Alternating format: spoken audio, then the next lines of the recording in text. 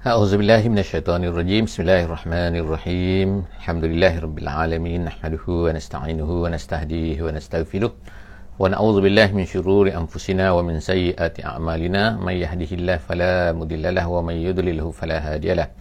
Nashhadu an la ilaha illallah wa nashhadu anna Muhammadan 'abduhu wa rasuluh. Allahumma shalli ala sayyidina Muhammad wa ala alihi wa sahbihi ajma'in. Alhamdulillah, syukur pada Allah Subhanahu wa taala. Kita dapat bersama-sama lagi pada pagi ini dalam sesi Tadabbur harian. InsyaAllah hari ini kita akan bersama-sama di muka surat 235 insyaAllah. Hari ini kita akan menghabiskan, kita akan menyambung surah Hud sehingga tamat. Kita berada di pengakhiran surah Hud dan kemudian kita akan masuk ke surah Yusuf. Jadi sebagaimana yang terpapar pada skrin kita pada hari ini, kita akan bersama-sama di ayat yang ke-118 hingga ayat 123 daripada surah Hud, dan kemudian kita akan masuk ke surah Yusuf daripada ayat 1 hingga ayat yang ke-4 insyaAllah. Jadi insyaAllah kita baca dulu sedikit satu ayat, dua ayat daripada muka surat ini 235. Moga-moga Allah Subhanahu wa taala akan memberkati majlis kita pada pagi ini insya-Allah.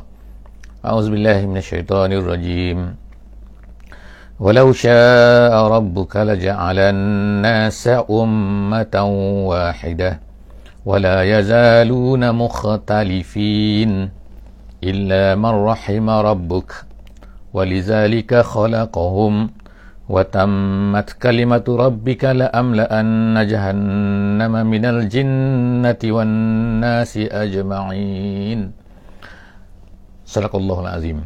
Alhamdulillah, itu adalah ayat daripada 118 hingga ayat 119 yang baru saja saya bacakan.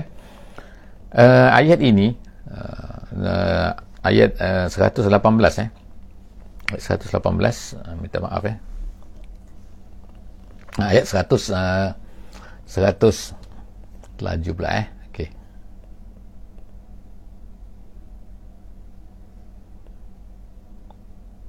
Mungkin ada kesilapan sikit, minta maaf tak termasuk okey. Jadi ayat 118, tak apa saya bacakan ayat 118.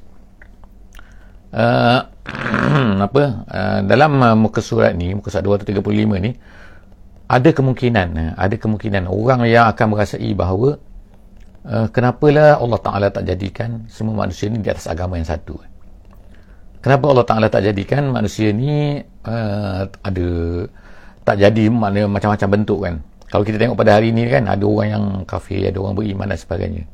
Kenapa? Ada orang berfikir mungkin, kenapa Allah Ta'ala tak jadikan semua manusia ni semua Islam saja kan?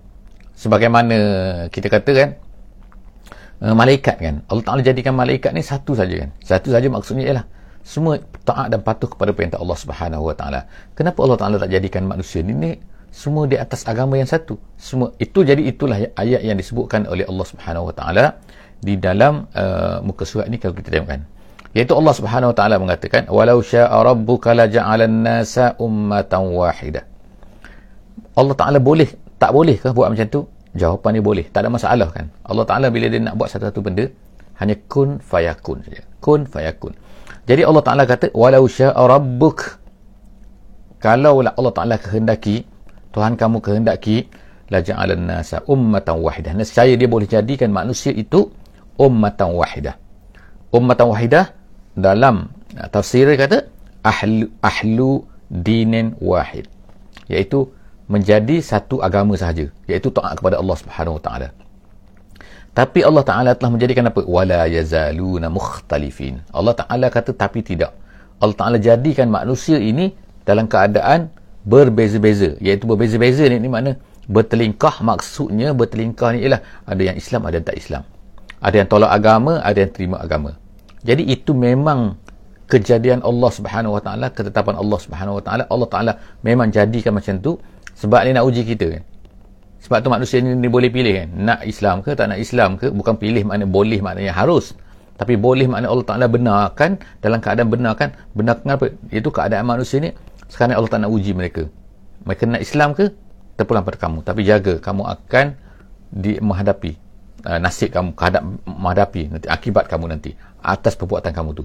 Jadi sebab itulah Allah Ta'ala kata wala yazaluna mukhtalifin, mereka itu berterusan berada dalam keadaan mukhtalifin illa man rahima rabbuk, kecualilah orang-orang yang disayangi oleh Allah Subhanahu Wa Ta'ala, maka mereka akan memilih agama tu. Jadi kita ni sekarang ni Allah Ta'ala beri peluang kepada kita kan, kita nak pilih mana, nak pilih Islam ke tak nak pilih Islam. Jadi sebab itulah maknanya sekarang ni kalau kita nak, kita tak tahu kan adakah kita ni termasuk dalam mana, tak, Allah Ta'ala bagi pilih pada kita. Jadi sebab itulah, jadi disebut ni siapakah orang yang disayangi oleh Allah Subhanahu Wa Ta'ala, illa man rahima rabbuk ni, iaitu orang yang mana dia pilih kebenaran tu.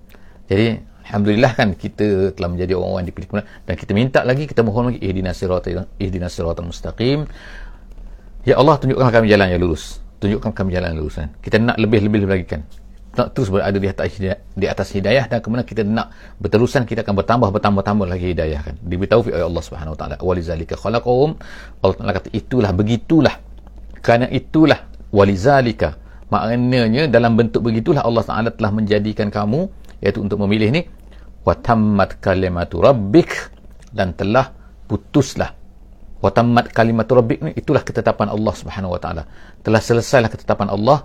Maknanya jangan kamu fikir lagi, la'amla'anna jahannam, Allah Ta'ala kata dia akan penuhkan jahannam, neraka tu, dengan minal jinnah, daripada jin, wan nasi ajma'in, dan juga manusia seluruhnya. Maknanya yang akan masuk neraka ni, masuk jahannam ni adalah manusia dan juga jin, iaitu siapa yang tak nak pilih agama yang benar. Jadi sekarang ni Allah Ta'ala pilih kepada kita, Allah Ta'ala kirimkan Rasul, Allah Ta'ala tunjukkan tempat yang baik, Allah Ta'ala tunjukkan orang yang baik, Allah Ta'ala. Jadi sekarang ni kan pilihlah orang yang baik tu kan, jangan kita ni pergi pilih yang, kalau tak, itu makna tanda yang tak baik bagi kita. Seterusnya insya-Allah kan, kita masuk sekarang ayat yang ke-20 ayat yang ke-20 insya-Allah. Jadi Allah Subhanahu Ta'ala sebut sini kan, ada ketinggalan sikit sini. Minta maaf ayat saya ada. Okey.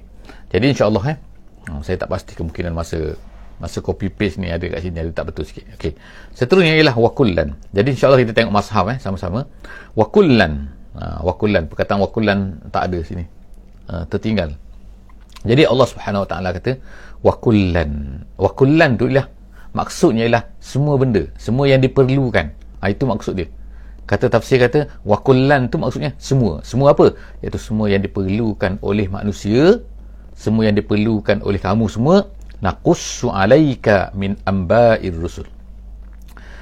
Wahai Muhammad, semua yang kamu perlukan, maknanya yang kita perlukan, yang diperlukan oleh kita dalam Quran ni, yang diperlukan oleh kamu wahai Muhammad, kullan naqussu, kami telah ceritakan kepada kamu wahai Muhammad min amba'ir rusul, daripada berita-berita Rasul. Maknanya berita-berita tentang Rasul-Rasul yang terdahulu, kisah-kisah Nabi-Nabi terdahulu, semua yang perlu telah diceritakan oleh Allah SWT dalam Al-Quran. Jadi kita tak adalah kata ada lagi yang tertinggal, ada lagi yang Allah Ta'ala tak cerita. Tak ada. Semua yang Allah Ta'ala cerita itu adalah perkara-perkara yang diperlukan oleh kita semua. Jadi wa kullan naqussu alaika min amba'ir rusul, semua benda dah Allah Ta'ala cerita dah yang diperlukan oleh kamu.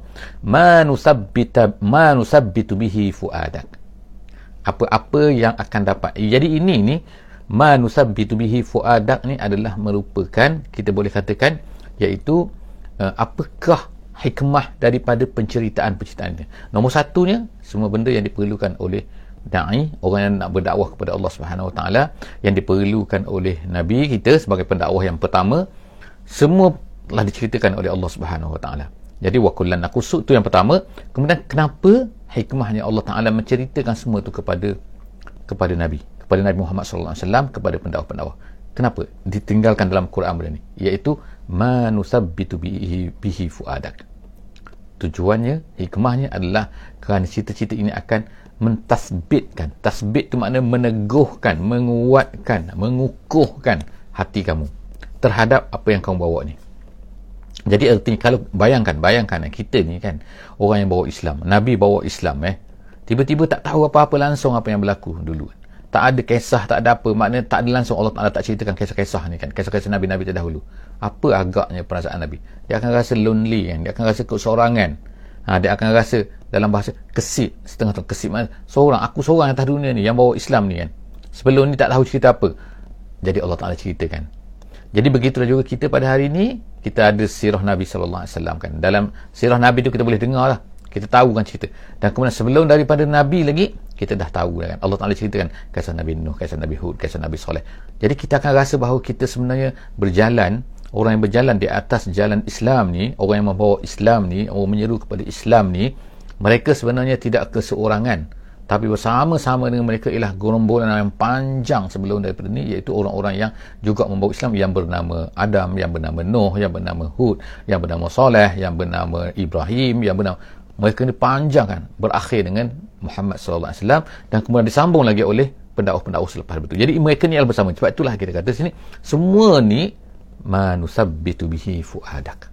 Semua ni akan mengukuhkan pegangan kamu, meyakinkan kamu lagi kepada apa yang kamu bawa ni. Waja'aka fi hazihi al-haqqu.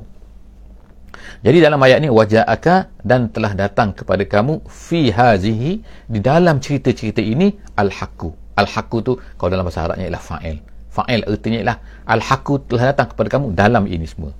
Bukan maknanya bukan maksudnya ialah telah datang kepada kamu kebenaran ini. Itu bukan sebab hazihi itu dia tu kalau dalam bahasa Arabnya dia muannas, dia perempuan. Jadi al-haqqu tu ialah lelaki, perkataan adalah perkataan lelaki. Jadi waja'aka fi hazihi, telah datang kepada kamu dalam semua ini al-haqqu, kebenaran. Jadi kita boleh nampak kebenaran di dalam mana? Di dalam kisah Nabi-Nabi ini. Apa yang diceritakan oleh Allah SWT ni menampakkan kebenaran-kebenaran. Dan kemudian yang kedua, yang pertamanya kebenaran, kemudian yang keduanya wa mau'izatun. Cerita-cerita ini hazihi fi hazihi ada mau'izah. Kemudian wa zikra lil mu'minin, dan dia merupakan peringatan kepada orang mukmin. Pengajaran, peringatan, nasihat kepada orang mukmin. Jadi semua perkara ni ada di dalam kisah-kisah ini, iaitu fi hazihi. Telah datang, Allah Ta'ala telah bawa datang kepada kita. Kita tengok sini kan, sekarang ni kita berada, kita katakan apa ni, kita berada di penghujung, kita kata penghujung surah Hud. Dan kita tahu sebelum daripada ni kita cerita berulang-ulang kali bahawa surah Hud ni adalah surah yang turun pada tahun yang ke-11, 12 kenabian, iaitu semasa Nabi SAW berada di Mekah, di penghujung berada di Mekah, sebelum Nabi kita SAW dihalau ataupun terpaksa keluar daripada Makkah Al-Mukarramah, tempat lahir baginda Nabi SAW. Jadi cerita-cerita ini memberi pengukuhan kepada Nabi bahawa dakwah mesti diteruskan, kerja mesti diteruskan. Kemudian seterusnya, wa kullil ladzina la yu'minuna, dan katakanlah wahai Muhammad, lil ladzina la yu'minun, kepada orang tak beriman. Ini sebagai penutup ni. Wa kullil ladzina la yu'minun, dan berkatalah kepada orang-orang yang tidak beriman itu, i'malu ala makanatikum. I'malu, bekerjalah kamu ala makanatikum. Maknanya bekerjalah kamu di atas keadaan kamu ni. Makanatikum makna keadaan kamu. Tak apalah makna kamu nak buat, kamu nak menentang dakwah dan sebagainya. Teruskan, tak apa. Inna amilun. Kamu ingat bila kamu nak bekerja nak terus ni, aku ni makna akan stop? Tak. Aku tak akan stop. Aku akan inna amilun. Aku akan buat kerja aku. Jadi maknanya sekarang ni, kamu buatlah kerja kamu. Tak apa, kamu tak terima sudah. Kamu buat kerja kamu. Tapi tengokkan apa yang berlaku ialah mereka tetap juga nak mengganggu kan. Nak mengganggu Nabi Muhammad SAW. Sepatutnya kalau taknya, kamu buat kerja kamu, aku buat kerja aku. Sudahlah kan. Tapi tak. Kamu buat kerja kamu, kamu nak ganggu aku pula kan. Kamu tak nak biarkan aku ni buat kerja aku. Itu. Jadi sepatutnya Nabi Muhammad SAW disuruh oleh Allah SWT beritahu kepada mereka. Sepatutnya kamu buat kerja kamu, buat. Kenapa kau nak sibuk pasal aku? Gitulah kan soalnya kan. Kemudian yang terakhir ni, wantaziru. Allah Ta'ala kata, wantaziru, beritahu kepada mereka ni, tunggu. Tak apa, tunggu. Inna muntazirun, aku juga akan tunggu. Kamu tunggulah. Tunggu apa? Tunggu nasib kamu. Tunggulah balasan daripada Allah. Kita tunggu ketentuan daripada Allah SWT. Kamu buat kerja kamu, aku buat kerja aku, kita tunggu sama-sama. Siapa yang betul, sama salah. Nanti kan. Dan berlakulah selepas daripada itu, kita tengokkan di Badar, majoriti daripada ketua-ketua Quraisy Mekah ni telah dibunuh. Mati terbunuh. Kemudian Allah SWT kata dalam ayat 123, ayat yang terakhir, walillahi ghaibus samawati wal ard, dan bagi Allah lah apa yang ghaib di langit dan juga di bumi. Wa ilaihi yurja'ul amru. Ni pengakhiran kita berada di penutup surah Hud ni. Jadi Allah Ta'ala kata terpulang pada mereka lah kan. Sekarang kita dah beri cerita, dah beri amaran, dah semua dah sampaikan walillah. Ingatlah bagi Allah itu ghaibus samawati wal ard, ghaibus samawati wal ard, apa yang ada ghaib, apa yang tak nampak, yang di langit dan di bumi, semua tu Allah Ta'ala tahu sebenarnya. Wa ilaihi yurja'ul amru kulluh, semua benda dia akan kembali kepada dia. Dia ingat kembali kepada berhala dia tak kan? Semua akan kembali kepada Allah. Ingatlah kata kan, fa'budhu, jadi kamu wahai Muhammad, wa'budhu, wahai orang yang bawa Islam, jangan ikut cakap mereka tu, jangan dengar cakap mereka. Fa'budhu, kamu hendaklah hanya memperhambakan diri kepada Allah SWT saja. Wa tawakkal alaih, dan serahkan diri kepada Allah, yakinlah dengan Allah SWT, tawakkallah kepada Allah SWT. Wa ma rabbuka bighafilin amma ta'malun, dan wa ma rabbuk, dan tidak adalah Tuhan kamu itu bighafil. Ghafil maknanya lalai, ghafil maknanya tidak tahu, ghafil maknanya terlepas pandang, tak. Amma ta'malun, terhadap apa yang kamu buat. Maknanya apa yang kamu buat, kamu sampaikan. Apa yang disuruh oleh Allah SWT, kamu sampaikan. Apa yang disuruh oleh Allah Ta'ala kamu buat. Maknanya apa yang kamu buat ni Allah Ta'ala tahu. Allah bukannya ghafil, Allah bukannya tak tahu, tak perasan, tak. Allah Ta'ala tahu semua benda. Ada satu bacaan untuk yang terakhir ni, ta'malun di sini kan. Di sini ialah ta'malun. Tapi ada bacaan dalam satu qiraat dia baca dengan ya'malun. Ya'malun makna dengan ya, jadi bukan tak sini Ini tak. Ada setengah bacaan dia baca macam ni kan. Wa ma rabbuka bighafilin amma ya'malun. Jadi kalau ya'malun maknanya mereka lakukan. Jadi mereka lakukan itu orang-orang kafir tu. Maknanya kita jangan rasa bahawa apa yang orang kafir buat tu Allah Ta'ala tak tahu. Tak, Allah Ta'ala tahu. Maknanya Allah Ta'ala beritahu kepada kita, iaitu sebenarnya perbuatan mereka, kejahatan mereka, penyembahan mereka, mereka menganiaya, menzalimi orang yang nak bawa kepada agama ni, Allah Ta'ala sebenarnya tahu. Jangan ingat mereka mereka tak tahu. Jadi kamu buat kerja kamu, Allah Ta'ala tahu apa yang mereka buat ni. Jadi Alhamdulillah kita telah tamat surah Hud. Alhamdulillah kita akan masuk kepada satu surah baru pada hari ini, di muka surat ini 235, iaitu surah Yusuf. Alhamdulillah. Kalau kita tengok di antara surah Yusuf dengan surah Hud ini, masa turunnya adalah tidak jauh berbeza. Dalam suasana-suasana yang hampir sama, iaitu pada tahun yang ke 10, 11 ataupun 12 kita katakan, iaitu turunnya surah ini. Jadi sebelum daripada surah Yunus, kemudian surah Hud, kemudian sekarang kita tengok pula surah Yusuf. Jadi surah Yusuf ni adalah satu surah yang istimewa dalam Al-Quran. Kenapa? Satunya, dia adalah merupakan surah ini adalah mengandungi cerita seorang Nabi bermula daripada awal kehidupannya sampailah kepada pengakhiran, kepada kehidupannya. Surah ini dipenuhi oleh satu cerita saja. Dia tak banyak cerita. Tak seperti surah Hud kita tengok, tak seperti surah Yunus. Kalau kita tengok surah Yunus, namanya surah Yunus tapi dipenuhi oleh cerita-cerita Nabi-Nabi yang lain. Kita tengok surah Hud, namanya Hud tapi dipenuhi oleh cerita-cerita pelbagai Nabi-Nabi. Dalam surah Yusuf ni kita akan tengok bahawa dia adalah nama dia Yusuf dan cerita tentang Nabi Yusuf alaihi salam. Dan cerita Nabi Yusuf ni yang kita tengok dalam ayat ni, dalam surah ni, kita akan tengok bahawa dia tidak menceritakan banyak fokus kepada dakwah yang dibuat oleh Nabi Yusuf, tetapi dia lebih fokus kepada cerita tu dan bagaimana cerita ini mengobati suasana yang sedang dihadapi oleh Nabi SAW. Apa suasana yang dihadapi oleh Nabi SAW pada tahun yang ke-10, 11 ni? Ialah kematian Khadijah dan juga kematian Abu Talib. Dua orang yang banyak mempertahankan Nabi SAW semasa di Mekah. Jadi selama lebih kurang 10 tahun mereka ini mempertahankan, sama ada di luar rumah oleh Abu Talib ataupun di dalam rumah.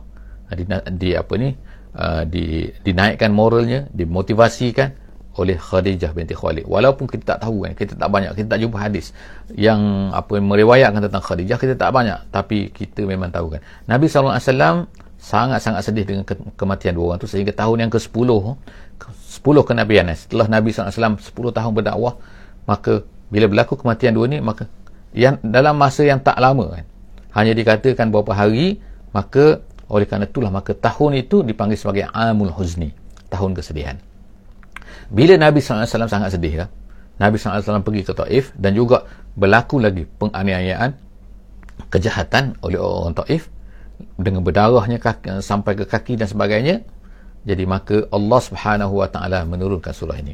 Jadi antara suasana yang sedang berlaku ialah surah ini ialah diturunkan dalam keadaan Nabi sedih. Dan sebab itulah maknanya surah ini dikatakan oleh ulama sebagai satu tasliyah kepada Nabi kita sallallahu alaihi wasallam. Tasliyah artinya ialah penghiburan. Artinya ialah untuk mengobati kesedihan yang didapat oleh Nabi. Sebab tu ada seorang tabi'in bernama Atha, seorang ahli tafsir, dia mengatakan, dia kata, sesiapa yang sedih, dia boleh baca surah Yusuf ni, maka nescaya dia akan gembira.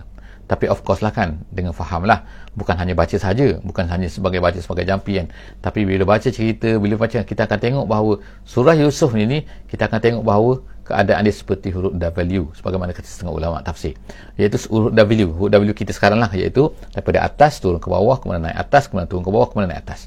Jadi dia macam jadi melengkung macam tu, huruf W kan. Iaitu apa?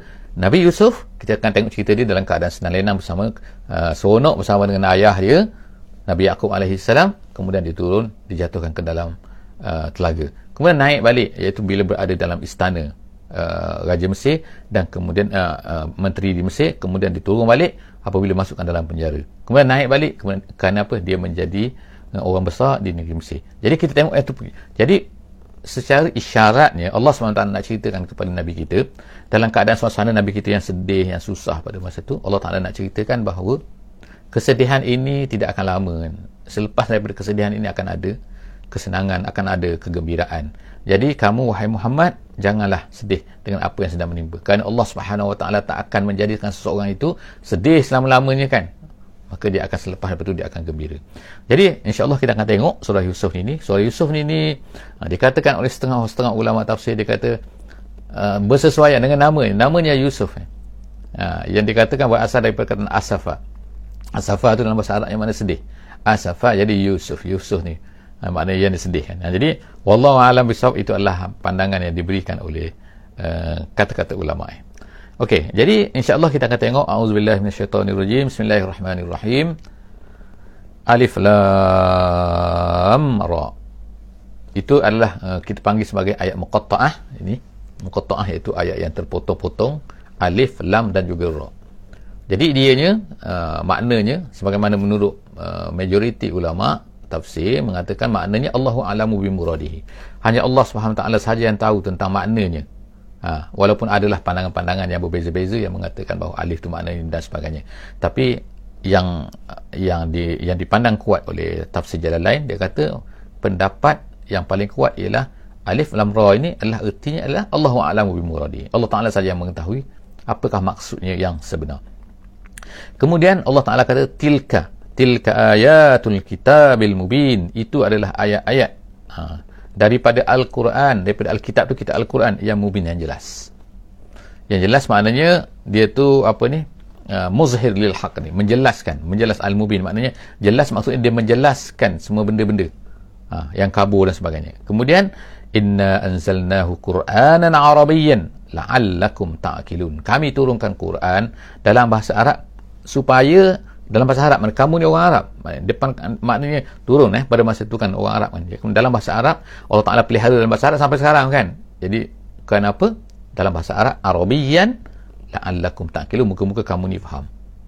Jadi kamu tak faham juga tak tahu kan. Kalau turun dalam bahasa Cina ke bahasa apa ke, tentulah kamu tak faham kan. Sekarang ni turun dalam bahasa Arab kepada kamu semua. Kenapa kamu ni tak boleh ta'qilun? Sepatutnya ta'qilun makna tafqahun ma'anihi, kata tafsir kata, iaitu kamu memahami. Ta'qilun tu kamu faham maknanya. Jadi memang mereka faham kan, cuma mereka tak nak terima.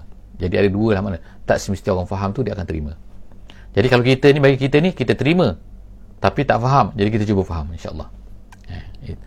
Kemudian nahnu naqussu alaika ahsanal qasas. Kemudian Allah Ta'ala ceritakan, kami ceritakan kepada kamu alaika ahsanal qasas, cerita yang the best, cerita yang terbaik kan.